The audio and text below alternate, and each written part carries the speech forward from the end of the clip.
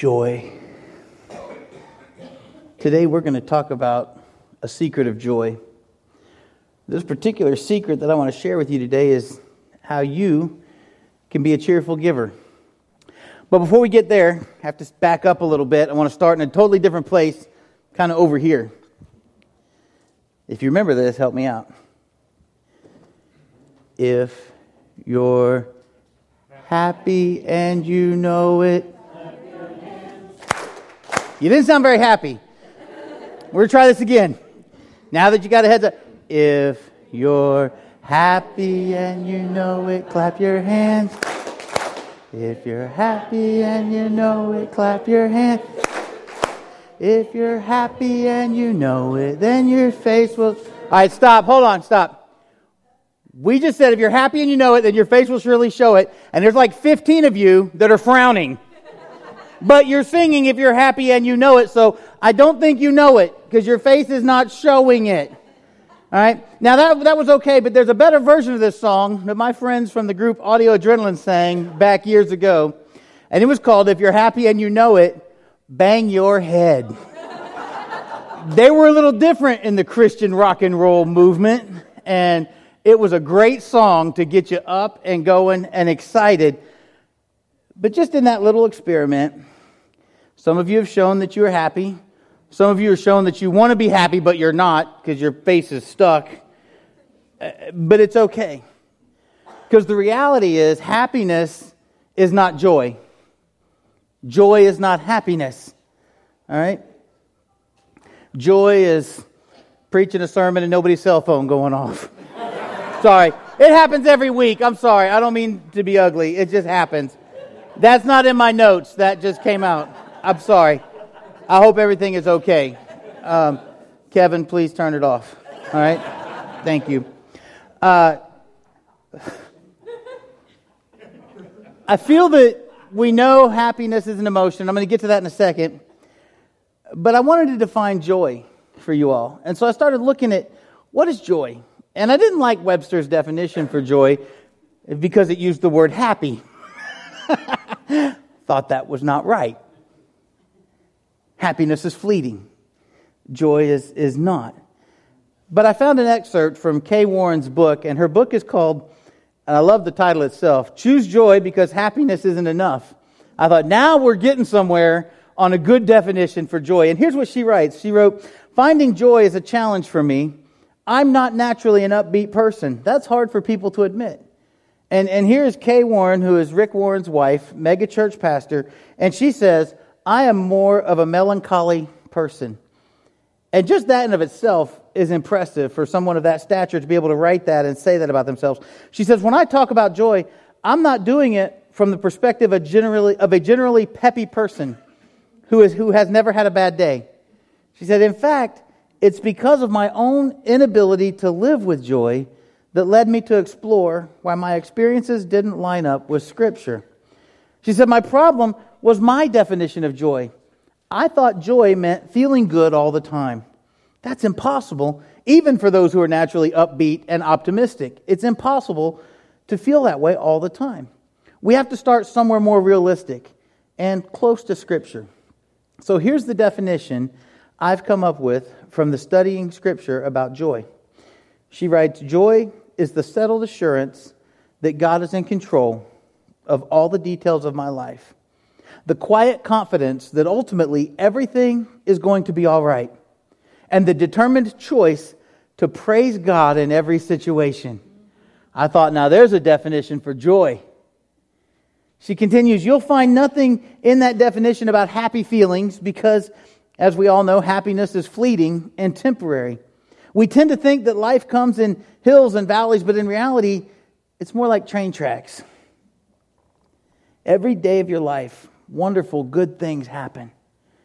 They bring you pleasure. They bring you contentment. They bring beauty, maybe encouragement to your life. And at the exact same time, painful things happen to you. Or maybe painful things happen to those that you love. Something disappoints you. You find hurt, and you're filled with sorrow. And these tracks are running parallel next to each other. These two tracks, joy and sorrow, run side by side every single moment of your life.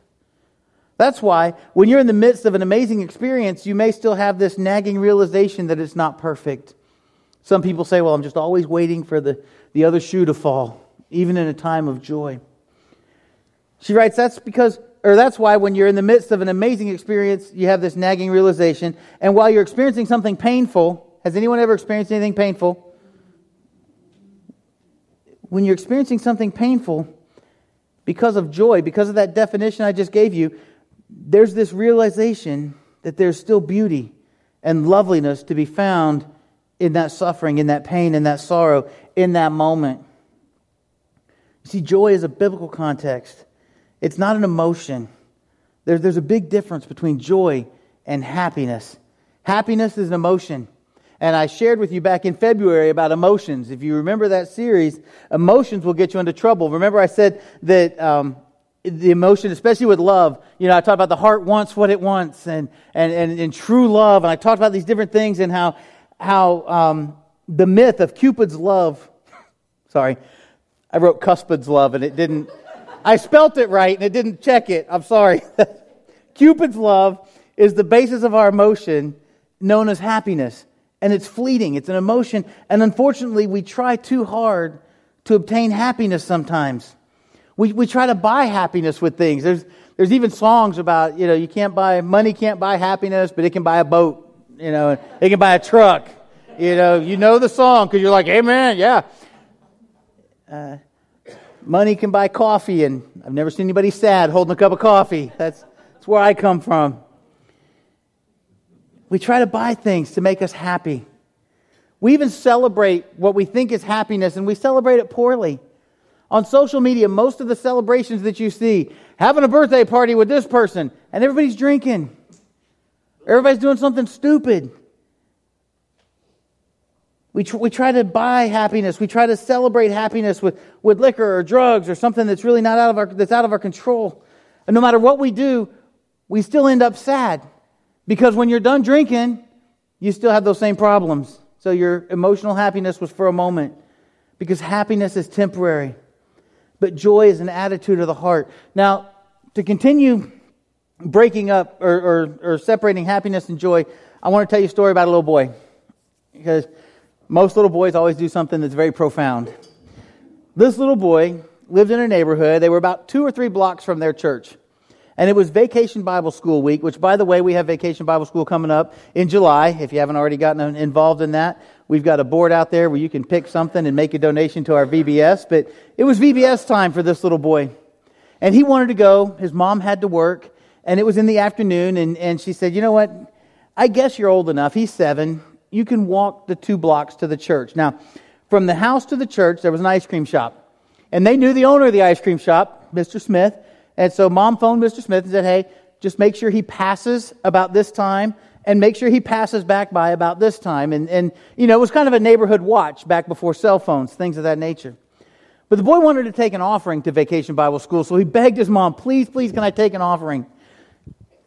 So the mom gave him $4. She put $2 in his left pocket and $2 in his right pocket.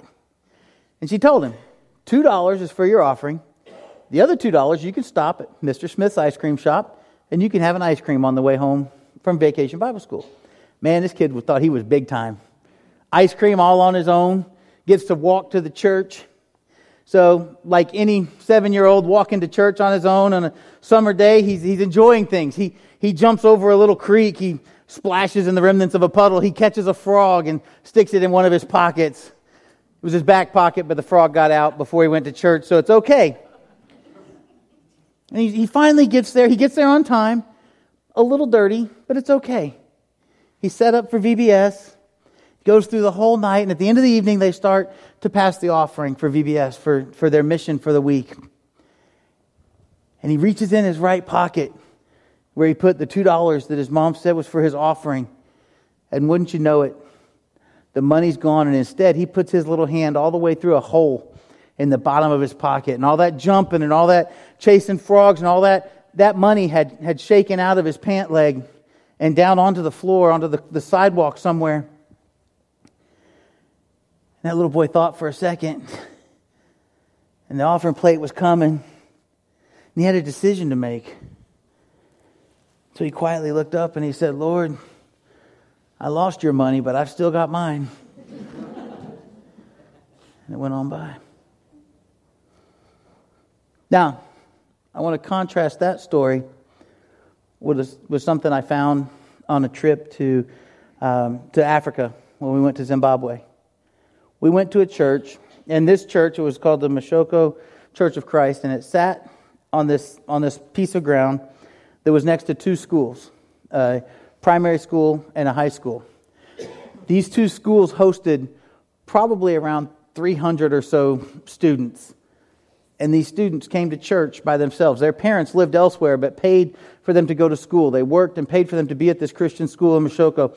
And these kids would come, and they would come to church. Now the neat thing, and I think they should do this here in America, but it would put a lot of work on our teachers, so I'm sorry, honey, but I think it's a great idea. These students got grades every week. It wasn't an official report card, but it was just kind of like a continual progress report. And some of you students are like, oh, that's a bad idea. But every week they would get this grade card that had their marks, if you will, for the week. And these students, even the ones from well-to-do families, didn't really have money. But as the church would pass their offering plate at the Mashoko Christian Church of Christ, these kids put their report cards in it, had their names on it, and it had their grades. These kids aren't even, their moms aren't there to go, hey, do your homework, check your spelling. I'd say spell check, but they don't have computers, so check your spelling. Know get your math work done. Their parents aren't there to do that. But every Sunday when the offering plate is passed at church, it's filled up. I thought there was this great offering, and it was mostly report cards. And I asked Pastor Isaac, I said, why is this? And he goes, because that's what they have to give. That and they serve. They clean the building. They do stuff around the church. So these kids, you got this one little boy who, sorry, Lord, I lost your money, but I still got mine. And he got his 2 scoops on the way home. And that's how that story ends. And then you've got these other kids who have nothing to begin with. But all they can give is this piece of paper that says, I went to school for you, God. Now, it's easy to judge that little boy. What's wrong with you? Your mom would have given you another $2. If you'd have gone home and said, hey, lost my ice cream money, or lost $2, but I put my ice cream money in the offering plate, most parents would find a way to give that back and make sure the kid got the ice cream for making a good choice. But some of you were judging that little boy. Some of you were bolstering a little bit, going, my kid wouldn't have done that. He'd have given that money to the Lord. Ice cream is a very tempting thing. But before we judge that little boy too harshly for his actions, and really before we go any further today, I want you to take out your offering. Now, I realize this is not really fair because some people get paid once a month, some people get paid every other week. If your offering is here, take it out. I'm not asking you, it's like a magic trick. Don't show it to the person next to you. We're not going to compare, but take it out, hold it in your hand. If your wife or your family is with you, lean over so everybody can look at it. And so just look at your offering. Does it make you happy? What you are preparing to give to God, does that bring you joy? See, because it doesn't really matter if it makes you happy, because I already told you happiness is an emotion that's going to end, and you can't buy your way into heaven. But does your gift you brought for the Lord today, does the gift you brought for the Lord last week, or what you're going to bring next week, does that bring you joy? Is there joy in that gift? Or are you like the little boy? Maybe when you wrote the check, you're like, I'd like to give you more, Lord, but I got an electric bill. Did you write it with the attitude of that little boy? I got mine, but yours is going to be a little short this week, Lord. Or did you write that check or get that cash out with the attitude of those children from Zimbabwe from the school? It's all I got, but it's yours. I hope you like it, Lord. Here it is. And listen, I'm not judging you, okay? And matter of fact, I'm about to take a really sharp turn in this message, and you're going to go, what does that even have to do with offering and cheerfulness and joy? Because we're going to look at this from a whole different perspective. We're going to look at Luke chapter 6. And I want to encourage you to read that this week. Luke chapter 6, starting with verse 37. And I'm going to show you something here. And it starts out, do not judge. Pretty bold. Do not judge, and you will not be judged. Do not condemn, and you will not be condemned. Forgive, and you will be forgiven. Verse 38 says, give, and it will be given to you. A good measure, pressed down, shaken together, running over, will be poured into your lap. For the measure you use, it will be measured to you. 39, he also told them this parable. This is Jesus speaking. Can the blind lead the blind? Will they not both fall into a pit? The student is not above the teacher, but everyone who is fully trained will be like their teacher. Why do you look at the speck of sawdust in your brother's eye and pay no attention to the plank in your own eye? How can you say to your brother, let me take the speck out of your eye, when you yourself fail to see the plank in your own eye? You hypocrite, first take the plank out of your eye, and then you will see clearly to remove the speck from your brother's eye. Verse 38 says, give, and it will be given to you. A good measure, pressed down, shaken together, and running over will be poured into your lap. Now listen, this is not a wealth and prosperity message that I'm giving you, but that's what some people take those verses to be. But I want to show you something. I love to bake. I love to cook. I enjoy what I cook. You can tell that. And a lot of times your recipe will call for a quarter cup of brown sugar. And usually it says packed. See, and here's the problem. Quarter cup of brown sugar, it's not that much. But when you take a quarter cup of brown sugar and you pack it, and you do it like the instructions say on that recipe, and then you set it out, you've got twice as much brown sugar.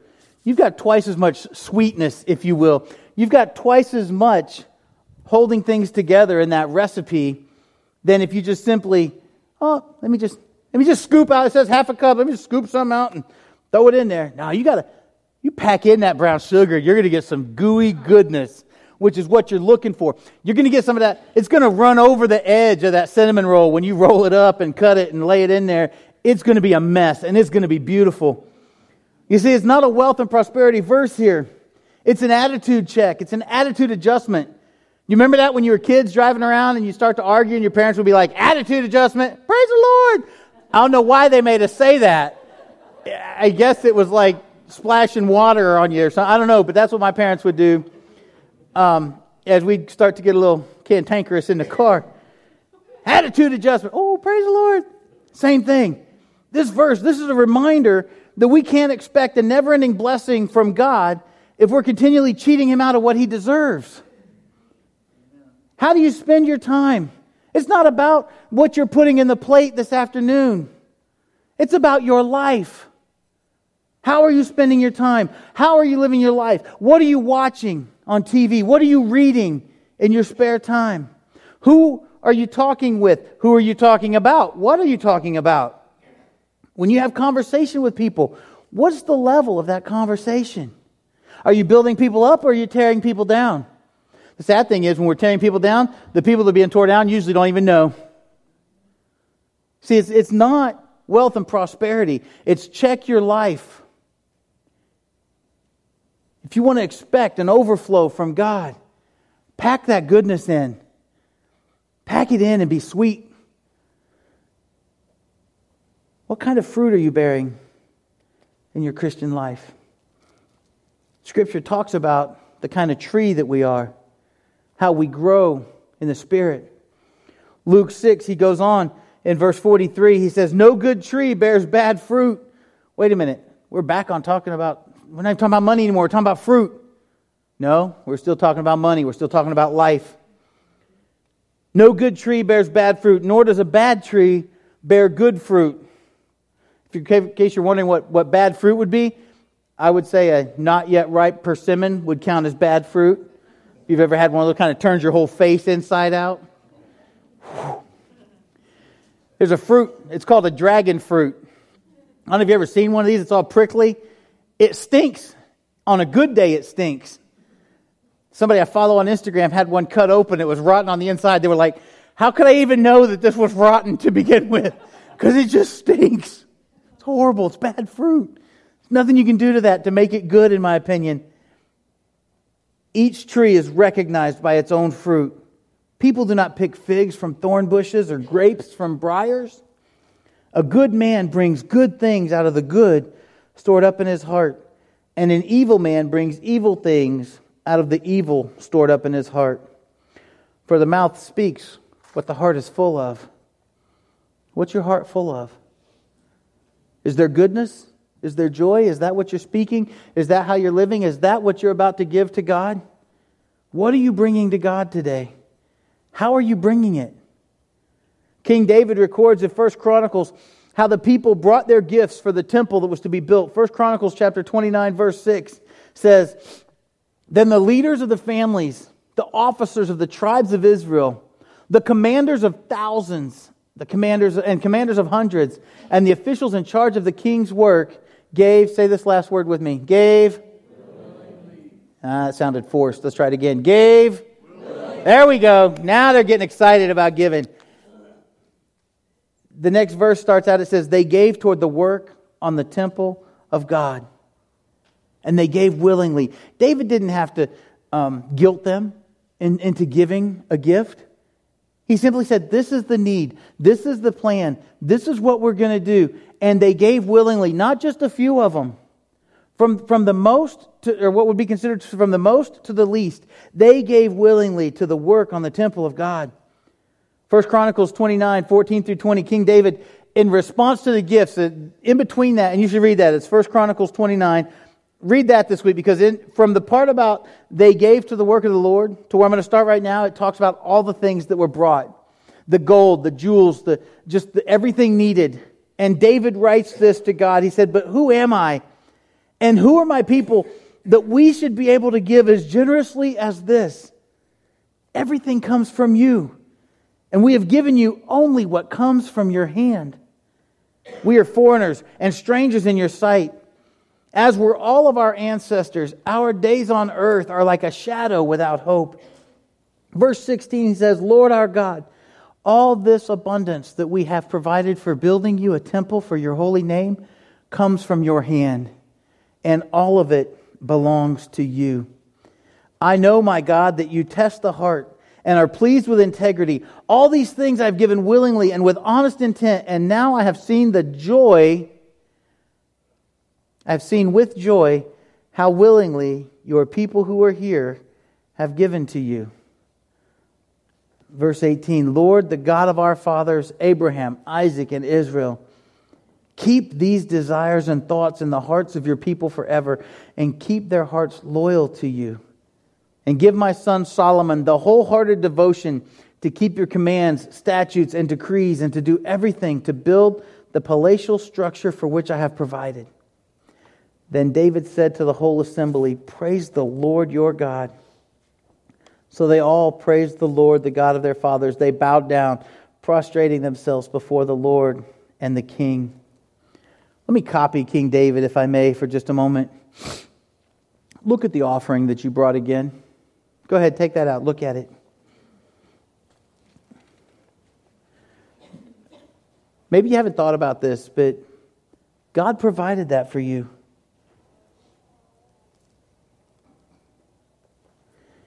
David says, who am I?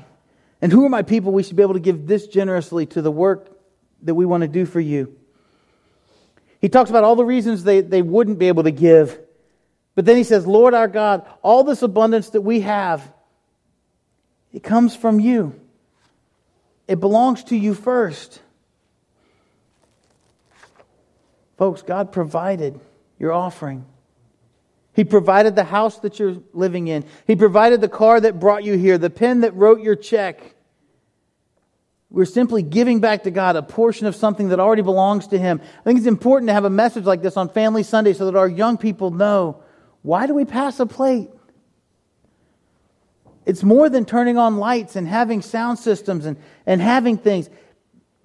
God has trusted you with 100% of what you get. Think about that for a minute.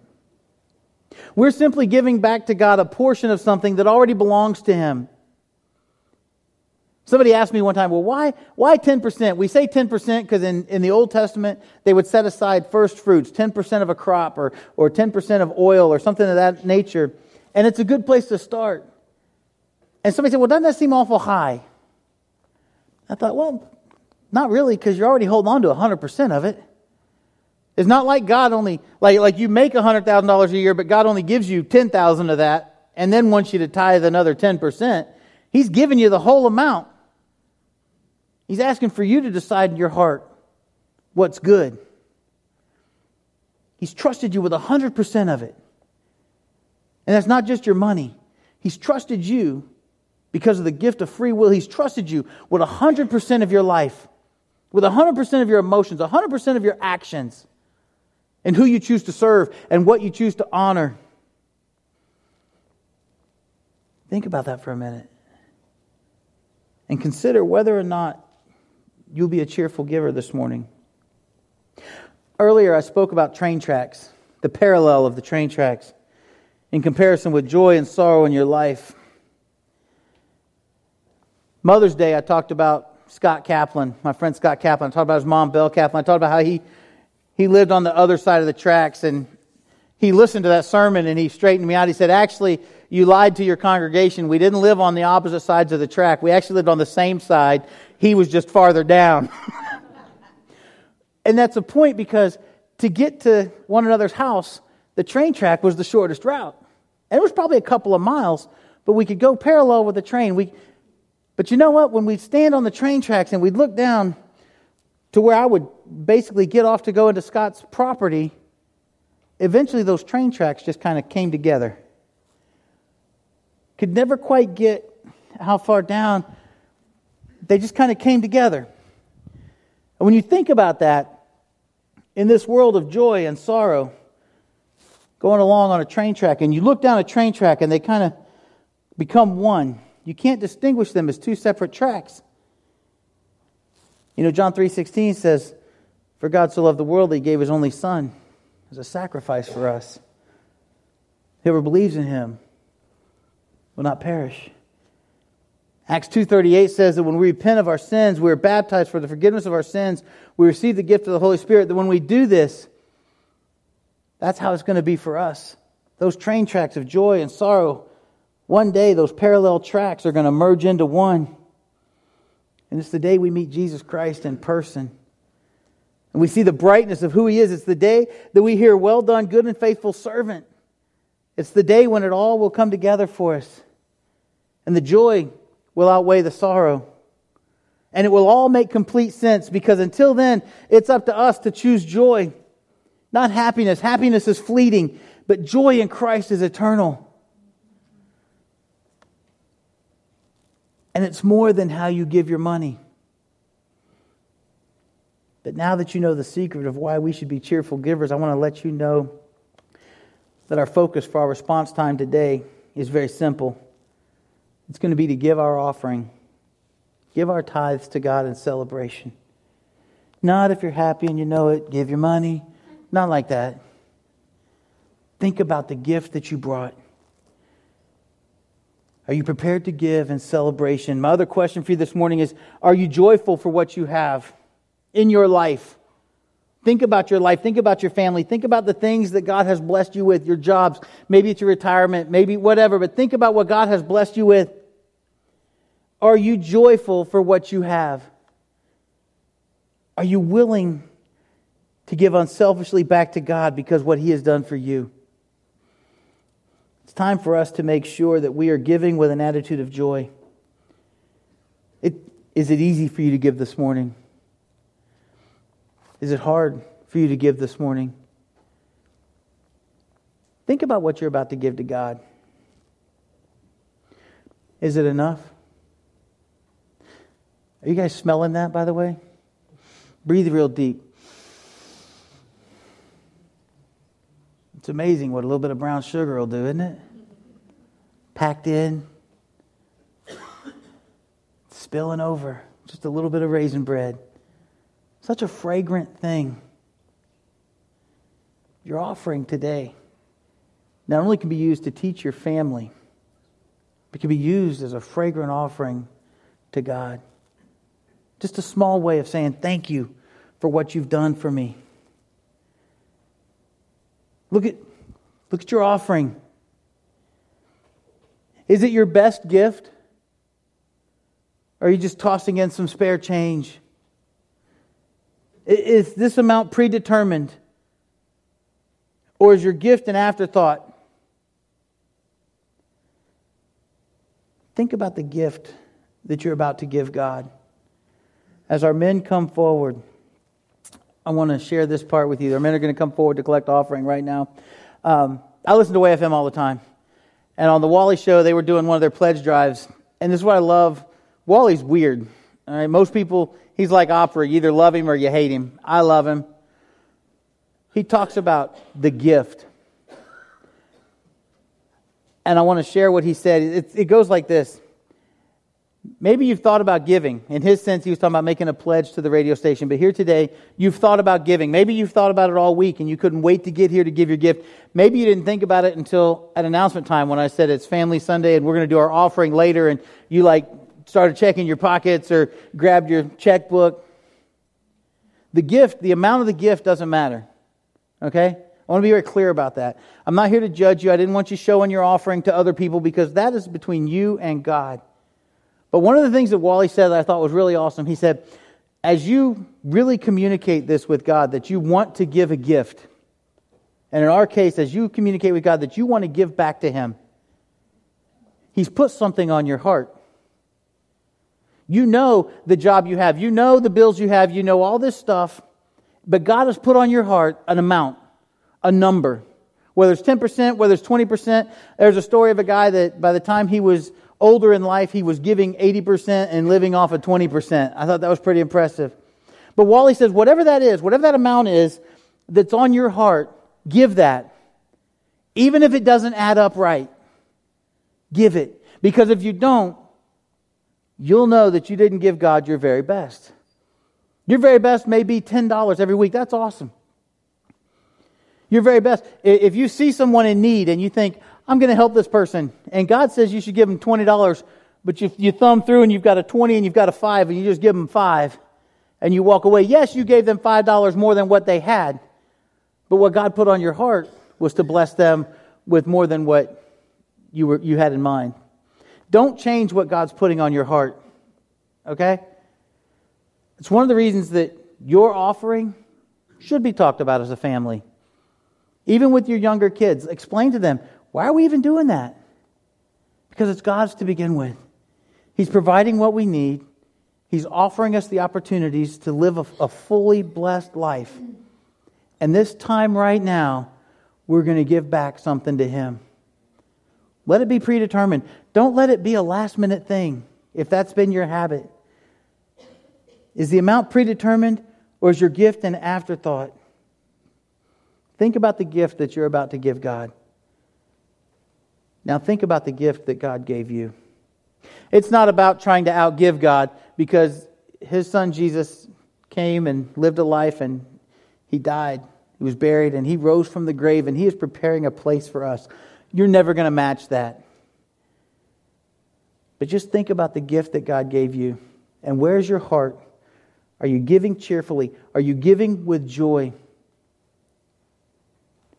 As we sing this song, I'd like for you all to stand and prepare to give your gift to God this morning. I want you to give with joy. If your children are here with you, let them give your family's offering this morning. Do something a little different. Go ahead and stand with us.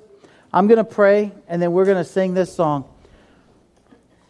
Father God, as we come to this response time today, and we come to give back to you a little bit from what you have blessed us with, I pray that what's given here today, I pray, Lord, it'll be multiplied.